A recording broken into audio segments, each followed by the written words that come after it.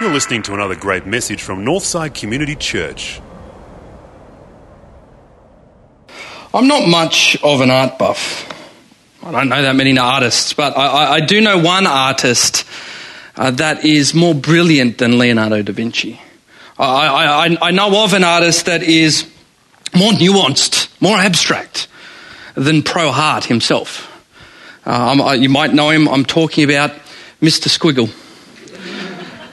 If you don't know Mr. Squiggle was a puppet that had a pencil for a nose.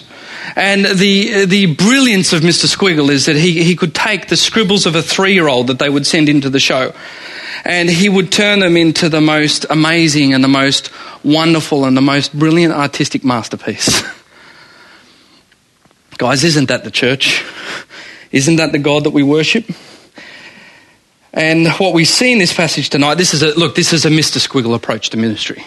In fact, if you went and traced the journey on a map of Paul and Silas and the guys on a map, it would literally look like Mr. Squiggle had attacked it, to be honest, because this was no ordinary missionary trip. They were supposed to take the direct route straight to the heart of Europe. This was the first time the gospel was breaking into Europe, which would later, as we know throughout history, become one of the great historical centres of Christianity. And they were supposed to go there, but in Acts chapter 16, the early parts, we say for whatever reason, verses 6 to 10, that the Holy Spirit actually kept them from preaching in certain towns. And so they were going all over the place, and eventually they ended up in one of the largest cities of the region, Philippi, and they would then go into some of the 5 great cities of the region, Ephesus and Thessalonica and Corinth and Athens, but the Lord held them back. It was a Mr. Squiggle sort of ministry. Guys, last week we learned from the passage in Acts chapter 15, the Jerusalem Council, that God, if the question of the council was, if God makes no distinctions around his entrance into relationship with him, if he makes no distinctions on your ethnicity, on your culture, on how much money you got in the bank account, on what your past looks like, then the early Christians had to ask, if God makes no distinctions, then why should we? That became the basis of church membership and move into the movement that we call Christianity. And I know from last week we're coming out of that going, well, what does that look like? And tonight we see it. Tonight we see 3 amazing conversions from the passage that we read in Acts chapter 16, verses 13 through to 33. 3 conversions: the conversion of a woman, of a slave, and a Gentile, a non-Jew. And what it shows us, this passage, is the many different ways that God wins people over. We'll see with Lydia that he won her over through her mind. We'll see in this girl that he won her over with just a direct assault on her heart, and with the jailer by shocking him with a changed life. Here's what we see. What we see is the power of the gospel. The power of the gospel for the religious, the power of the gospel for the oppressed, the power of the gospel for the indifferent. We see the power of the gospel for the religious when we first look at Lydia. Let's look at her economically. Lydia, when it tells us that Lydia was from Thyatira was a place that was renowned for its dyes and for its fashion. Lydia was from LA. And we see here that she's not only got a residence in Thyatira, she's a well-travelled woman. She's also got a residence in Philippi. It tells us that Lydia was a very wealthy and a successful businesswoman here. And so she's dealing in these dyes. And so anyone would know if she's got multiple residences like this, then she's pretty much a successful fashion CEO. And so she would have had the house in LA, a home here in Sydney, holiday house up at Palm Beach. What am I trying to say? Lydia was the Colette Dinigan of Philippi, if you get what I'm saying. She was the sort of Jennifer Hawkins of Philippi. She was a young woman, great power, successful, into fashion. That's who she was. Now, looking at her spiritually, though, we see that Lydia was empty. How do we know? Because she was a Gentile, she was a non-Jew, a non-Jewish woman who had turned away from paganism, from all the multitudes of different gods that were around at the time, and she had begun to worship the Jewish God. And so we are told that she was praying and she was studying, and she'd turned away from the pagan roots and she was beginning to read about the God of the Bible. But what it tells us is that she was turning away, she was reading the stories, she was religious. So here's a question. How did God get to her? How did God get to her? He got to her through preaching. The preaching of the word. It says, we're told she was praying and she was studying the Bible, and that Paul goes up and he goes to this place of prayer and he begins to speak to them. And what does he say to them? Well, we don't have a direct transcript, but we've seen some of the way that Paul works in his speeches in the book of Acts, and it would have gone something like this. It's the kind of thing that he would have said. He would have said, hey, Lydia, I know, I can see that you are seeking the blessings of God. Lydia, I can see that you're reading the stories of the Bible, the stories of amazing people like Joseph and David and Esther. And look, I want to tell you about the ultimate Joseph. I want to tell you about the one who was also elevated to the right hand of the power and the authority and still forgave those that sold him into slavery. And I see you reading about David. I want to tell you about the ultimate David, not a David just to save people from giants, but a David that saves people from the real giants, the giants of sin and the giants of death. And being a woman, you're probably like Esther in the way that she was willing to risk her life and give up her position at the center of the palace in order to save the Jewish nation. Hey, I want to tell you about the ultimate Esther, who was willing to give up his place in the palace, not to just save the Jewish nation, but to save the entire world. See what he was doing? He was preaching Jesus from the Old Testament. He was preaching Jesus, and Paul turns to Lydia and says, Lydia, every prophet, every priest, every king, every suffering servant, every mighty warrior, every hero, every slain lamb, Lydia, that you read about in the Old Testament, it's Jesus. It's Jesus. Jesus has come to live the life that you're supposed to live. Jesus has come and died the life that you're going to die. Jesus has come to fulfill the law that you're being crushed under at the moment. It's Jesus. And the Bible says, it says that she responded. You know what it says? That she got it. She got it. She responded. The respond meant that she literally means that she found it attractive. And look, what did Paul give her? He gave her a Bible study. Sat down with her, walked her through the scriptures, a seminar, a sermon. Look, what this shows us though is that the gospel doesn't make people religious. What it shows us is that religious people need the gospel. And Lydia was religious. She needed the gospel, and here's why. Because religion is always outside in. Religion is always, I'm going to try and do all this sort of stuff to please God. And so that way, then he has to bless me. He has to answer my prayers. If I do all this good sort of stuff, then God's got to work for me. But Christianity, on the other hand, is inside out. It's not outside in. Christianity is saying, I'm compelled because of the amazing, the unconditional love that God has shown me through Jesus Christ. Because of all that he's done for me, now I want to try and just please him. It's inside out. Guys, that's an entirely different dynamic for change in your life tonight.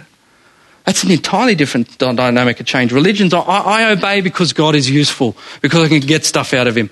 Christianity says, I obey because God is beautiful. Because I see what Jesus Christ has done for me. You see, the preaching of the gospel did this. Lydia had a God that was useful, but on that day, she received a God that was beautiful. The way the Holy Spirit had worked in her life had made Jesus Christ beautiful to her, and it says she got it. You see, that's the dynamic that's going to make you guys grow. And the question I got for you tonight is your Christianity a bore? Is your Christianity a burden? Is your Christianity crushing you? You see, because Christianity is the religion where it's a religion where you've got to work out what you are going to do when you realize that you don't have to do anything at all. It's not meant to be a burden. It's not meant to be crushing you. And so in that sense, we see the gospel for the religious. The gospel doesn't make you religious. The religious need the gospel. That's what happened to Lydia. Useful God into a beautiful God. So then we see Lydia. Now we see the slave girl. We see the slave girl, how the gospel works for the oppressed. Who was she? You see, if Lydia was the Colette Dinnigan of Philippi, right, then this girl was on the other end of the spectrum. Whereas Lydia was powerful, this girl was powerless. Whereas Lydia was economically powerful, this girl was economically vulnerable. Why? It says because she was a slave. She was a slave. How do we know? Have you ever heard the term mad as a cut snake? Yeah, she was mad as a cut snake. She was mad as a cut snake, this girl, because it says, the NIV translates it says that she possessed a demon spirit in her, but it doesn't translate it the right way. The way to translate it actually says in the Greek that she had the spirit of a python. And that people believe she had a spirit of a python because In the ancient city of Delphi in Greece, there was a giant temple to Apollo, one of the pagan gods. And outside the temple that guarded it was this giant python. And so whenever someone was manic or crazy or so-called demon-possessed, and they're saying all these crazy things, and they're speaking in high voices and they're speaking in low voices and doing all sorts of crazy stuff that you might see on the movies in The Exorcist or something like that. When people were going nuts like that, they believed that they were possessed by the spirit of the python. And that she could predict the future and she could tell the future. And guess what? In a pagan culture, that made her valuable. That meant they were starting to make money off her. Come along, give us a couple of bucks and she'll tell you what your future's going to be. She was a slave. She was not only spiritually oppressed, but she was socially oppressed. Who was this girl? This girl would be like the 15-year-old prostitute in King's Cross that is being pimped out by a couple of big guys that walk down the street next to her, shoulder to shoulder. She represents a 15-year-old girl that the Hope Street mission we support is trying to reach out to with their women's space. She was spiritually oppressed. She was socially oppressed. You look at this and you go, how the flip can you fix this? And what we see, how did God win her over? It was by the power of the gospel. We're told, what does Paul do here? It goes through verse 17. It was saying that she's following around, she's yelling at him, and she keeps it up for many days. It says, Paul becomes so troubled that he turned around and he says to the Spirit, in the name of Jesus Christ, get out of her. I've sort of wondered what his tone would be like. He's probably so frustrated with her after she's followed him around. He's just going, in Jesus' name, get out. Leave me alone. And guess what? It happens. It happens. That's what it says, that she was saved in that way. She was freed. What was going on there? She got a gospel defibrillator. You know those funny things? Shh. Paul's just sort of warming it up. Clear. And she copped a gospel shock to the heart that just blew this spirit away. Sometimes people need gospel power.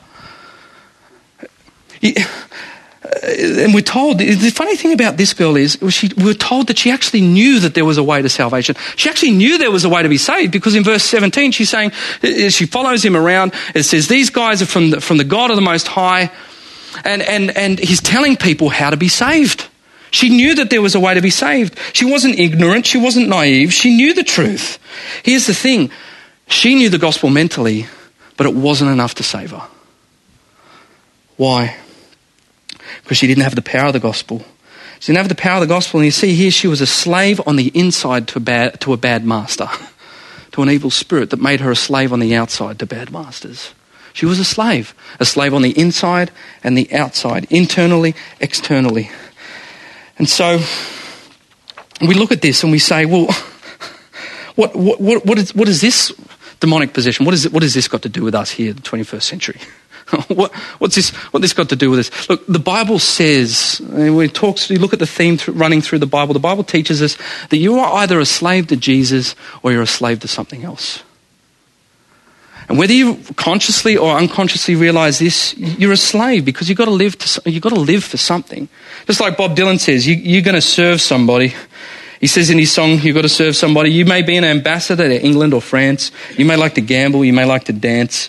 You may be the heavyweight champion of the world. You may be a socialite with a long string of pearls, but you're going to have to serve somebody. Yes, indeed, you're going to have to serve somebody. Well, it may be the devil or it may be the Lord, but you're going to have to serve somebody. Dylan got it right. Dylan understood that consciously or unconsciously, we're slaves to all sorts of masters. We can be slaves to our careers. We can be a slave to our families. We can be slaves to our self-built, our identities. We can be a slave to money. And here's the thing. If you have any master in your life other than Jesus, and you go chasing that for the rest of your life, if you fail it is going to be brutally unforgiving. And I know it sounds funny, but although the terminology sounds negative to be a slave to Jesus Christ, what you will find when you're a slave to Jesus Christ is the only master. That if you fail him, he will forgive you. And if you find him, he will fulfill you. We're all slaves. We can be a slave internally. We can be a slave externally. That's what was happening with this girl. And so look at the contrast. Lydia's a respectable businesswoman. Slave girl's barely a member of human society. Lydia is a moral and religious person. The slave girl is completely alienated from any sense of moral right or wrong.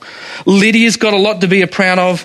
a lot to be proud of. The slave girls are completely marginalised scum of society. Lydia's got a moderate amount of power. The slave girl's completely powerless. Why look at the contrast? Why look at the contrasts? It's as F.F. Bruce says, it's so we can see that the gospel can address and transform absolutely any condition. And that it's not only for the cultured and the able, nor is it only for the helpless and the broken. You see, here we see the gospel for the oppressed. And here's the funny thing, guys. Sometimes you just need the power of the gospel. I remember going on one of the Hope Street walks that we did today and talking with the people at the women's space and talking about the 15-year-old prostitute that is getting pimped out at King's Cross on a Friday night, on a Saturday night. And I asked them, the women's space, I say, what do you do here? And they say, we look after these prostitutes. They come in here. We give them food and shelter. And I said, how successful is it? And they said, well, it's a real struggle. Often they end back up in prostitution. And I said, why is that? And the person there said to me, we are dealing with powers and principalities and structures in this society that are downright evil and powerful. People need liberation not only from themselves, some people need liberation from the oppressive structures in this society. And we can't do that alone as a church. It's why we partner with these guys. She was a slave internally, she was a slave externally. And she needed, what did she need? A gospel defibrillator. Clear? She had like a spiritual arrhythmia of the heart. Had to get it happening again. Finally, the gospel for the indifferent. We see that in the Philippian jailer. We see, and who was he when we look at it? You have to realise what went on here. You see, as a result of her liberty from this social oppression, her pimps were no longer making money for her. And so as a result, they incited all sorts of racist riots against Paul and Silas in the town. They get the whole town against them, get them in front of the courts, and they literally beat these guys to a pulp. It says they were severely flogged. Literally beat them to a pulp, and they send them to the jails, and they send them to this Philippian jailer. And who was he? He was a solid, practical sort of guy. We know because he was a jailer that he would have been an ex-soldier, because civil servants often were ex-soldiers. They got the cushy jobs. It was one of these little perks, sort of like the politician's pension that you get. He would have been an ex-soldier. He was blue collar. He was middle class. He's sort of like an ex-digger that would have been living in Penrith. So we've got Lydia the Colette Dinnigan of Philippi, we've got the 15-year-old prostitute with the pimps, and now we've got an ex-digger from Penrith in the story here. It's a talk about contrast between these three. And so they take him into him. Now how did God win him over? They won him over through the practicalities of Christianity, through the practicalities of the gospel. You see, when they went to jail and after all this riots, see, they were beaten up, they were bloodied, and they go there and they're sent to the jailer. What does he do? He tortures them. This was a hard man. It says that they were put into the stocks. They were put into these funny wooden things in which their legs were stretched apart by the chains. He tortured them after all that they had been through. And yet in the midst of this, he's there and he hears something strange and amazing coming from down the hall. He's wafting down the hall. You are my strength like no other. Sing it, Silas. Strength like no other. They were singing in the stocks. They were singing in the stocks, and he's thinking, do they possibly do that? Because the world says, when you take our circumstances away, when you take freedom away, when you lock them in a cell, then you take away someone's joy. When you take away someone's career, you take away someone's joy. When you take away love, you take away someone's joy. When you take away the health, you take away someone's joy. How the heck could they be singing? It's because they were singing from something deeper than their circumstances. Apart from the gospel, guys, I've said this before, joy and suffering swallow each other up. And how could they sing? It's because their joy wasn't in their circumstances, their joy was in Jesus Christ. And here they were showing him the very depths of Christianity. And not only were they singing from the stocks, they were acting from a different script. They were acting from a different script, because here's the other amazing thing. They're singing away there, and this earthquake hits, and it's told that it literally shakes the foundations of the cell. It busts open the big bars of the cell, the chains of the stocks and wood. They fall off their feet, and the guys are staring freedom in the face. And the amazing thing is that in the law of the land back then, it was that if a jailer lost their prisoner, then the jailer lost their life. It's sort of like an incentive program. Romans, what did the Romans ever do for us? And so here's the thing, when the bars of the cell were busted open and the chains of the stocks fell off their feet, the jailer gets some light. He is petrified. He's about to fall on his own sword because he's about to lose his life because all the guys are gone. And he strikes a match. He turns the lights on and Paul goes, "It's all right, we're here. It's okay. Still here, still singing." Got the rest of these guys held the prisoners in. And the most amazing thing, now Paul and Silas, they had his life in their hands, whereas just before he had their life in his hands. And instead of bolting for it, these bloodied, bruised boys are holding the prisoners in. They didn't repay evil with evil. They repaid evil with good. And this hard, practical, down-to-earth ex-digger from Penrith rushes in because he has never seen anything as concrete and as amazing as what these guys were showing them in Christianity. And he says, I want to know what you guys have got. I want to know what you guys have got. How could Paul and Silas stay back like that? How could they hold him in? He's asking.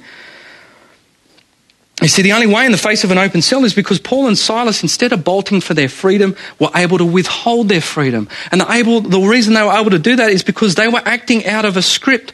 They were acting from a script, a story which they already knew so well of one who had withheld his freedom in order to save lives. At the Garden of Gethsemane, Jesus was in the dungeon. Jesus was in the cell. Jesus was locked up. He was arrested. And what did he say? Guys, I could call down 1,000 of my angels to come here and bust me out of this place. But he turns to his own jailers and he says, no, I won't. Because if I run and get my freedom now, then you're going to lose your life. Jesus at Gethsemane said, no, if I withhold my freedom, you're not only going to get to keep your life, but you're going to get a life that is far more amazing than you can ever imagine. Paul and Silas were acting out of a different script, guys. The script that is the gospel. And Jesus, the story of Jesus is, he said, I'll withhold my freedom at the cross so you can have yours. I'll lose my life so you can gain yours. And as a result, this hardened ex-digger from Penrith, who had no time for sermons, no time for this spirituality junk, no time for this charismatic worship type stuff, he's converted to Christianity. Why? Because he saw the practical demonstration of Christianity. He saw the depths of Christianity. It's the gospel for the indifferent. Guys, sometimes you are going to know that. You might know these sorts of people. Sometimes you just got to keep singing from the stocks. There might be some of you tonight that have got to be singing from the stocks. And people are going to watch your life and go, I want that. How can they sing like that? And it's because we as Christians, we act from a different script, guys. Someone who withheld his freedom so we could have ours. So guys, what do we take away tonight from this application? Brief, quick. I believe that what this passage is saying to us tonight is we need to be flexible in reaching out, right? We've been asking how do we reach out. We need to be flexible. Look, Lydia, she was religious. She needed preaching. She needed the word. The slave girl, she was oppressed. She just needed the power of the gospel. Did Paul give her a rational discourse? Oh, slave girl, can I give you my 5 steps to why you should follow Jesus Christ? No, he said, get out. And then the jailer was indifferent. He was a practical, nitty-gritty, down-the-middle, average sort of guy, and he just needed to see how Christianity works in someone's life. He needed to see people that are singing from the stocks, who are singing from something deeper. And so what it means, guys, is there is no cookie-cutter method to converting people. And not only that, like the earthquake, that didn't give Paul and Silas a chance to evangelize. It was their context, it was their situation. There's no cookie-cutter method to it all. The other final thing is that the gospel is a unifying power. And that is, the gospel is for everyone. Christianity is the only religion, you thought about this, Christianity is the only religion that doesn't have a religious centre. Islam comes out predominantly out of the Middle East. Hinduism comes predominantly out of India. Confucianism comes pretty much out of the Chinese mainland. Where does Christianity come out of? We can't put our finger on it anymore because it means there's no type of person, there's no type of culture for the gospel. The gospel is not a function of your culture. The gospel is not a function of your geography. The gospel is not a function of types of people. It's not a human construct. In that sense, it's a divine power. I mean, take a look at this picture. Verse 40, we didn't read from it tonight, but it says here, Paul and Silas came out of the prison and they went to Colette Dinnigan's house, Lydia's. It doesn't say that in the Bible, by the way. Where they met with the believers and encouraged them. Can you imagine what this would have been like for Paul, looking around the room and seeing Colette Dinnigan and seeing the slave girl that's no longer getting pimped out and seeing the hardened hard nut that tortured him in the stocks, the ex-soldier and the digger just hanging out, having a meal, doing life together, having a bit of lasagna after church? Can you imagine the picture that he's got with this? And the most amazing thing, I sort of like to imagine that maybe they just had a great night of worship and they're all doing a sleepover, a slumber party at church. Wouldn't that be a great idea? And they're hanging out together and they're all sort of half asleep on the floor the next morning. He gets up and it's almost out of habit. He would have gone into this habitual prayer that a Jewish man would have to say. A prayer that you can go and look it up on the internet, that's part of the Midrash, the old writings of the Jewish faith, where he says a Jewish man would have to get up and say, "Oh Lord, I thank you that I wasn't born a woman, a slave, or a Gentile." And he looks at his new church, the church in Philippi, the church, by the way, in his pastoral letters, the only pastoral letter in which he didn't have to criticise or challenge them to get their act together. And he sees these guys, his new church in Philippi, lying on the floor, a woman, a slave, and a Gentile. Is it me, or has God got an incredible sense of humour? What it means is that the gospel is a divine unifying power. In Sydney, people don't like that. Don't get together. People like Colette Dinnigan and the prostitute from King's Cross and the average guy who's the ex-digger. In Sydney, people like that would normally never get together. But I know in our example here in this place, it's not those specific examples, but those sorts of types, we see them in this place every Sunday. What it says is that gospel is a unifying power. We would never be getting together in that way. And so my question for you guys tonight, too, the application is, look, on what basis do you feel your sense of connection and unity to this church? Is it the music? Oh, the music's great. I really like the music, so I'm going to turn up for the music. Look, the music's going to change. Is it the preaching? You know, people always talking about, I like this church because this preaching's good, it's expository, and I like this preacher because he does this. Look, the preaching's going to change. It's because it's the groups and the activities that they run and the programs. I really like look, guys, the programs are going to change. If you're here tonight and you're judging, I want to find a Bible-believing, gospel-living local church, will you just judge us on the basis of we're a church that wants to see, the preaching of the gospel like Lydia. We want to see word ministry in this place. But like the slave girl, we want to see the power of the gospel. We want to see the power of ministry and of mercy deeds in this place. And like the Philippian jailer, we just want to see real nitty-gritty practicality, the examples of the way that God's worked, the way that God has changed lives. We want to see the Daniel Jang interviews in this place. Judge us on that. Judge us on the gospel. And so guys, where are you tonight? Are you one of those people that God's just useful to you tonight? Come on, come out under the burden of religiosity. Come to Jesus. Do you know Jesus mentally tonight, but not spiritually? Look, are you consciously or unconsciously a slave to a master other than Jesus Christ tonight?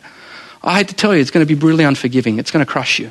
Come to the only master tonight in this prayer time that if you fail him, will forgive you. Are you the sort of person that is just indifferent to Christianity tonight? As a friend brought you along and you sort of, whatever, I'll check this sort of stuff out, but I'm not up for your maybe spiritual faith sort of stuff. It's all a bit fluffy. Look, guys, just take a look around. Look at Daniel's interview tonight. It changed lives. It works.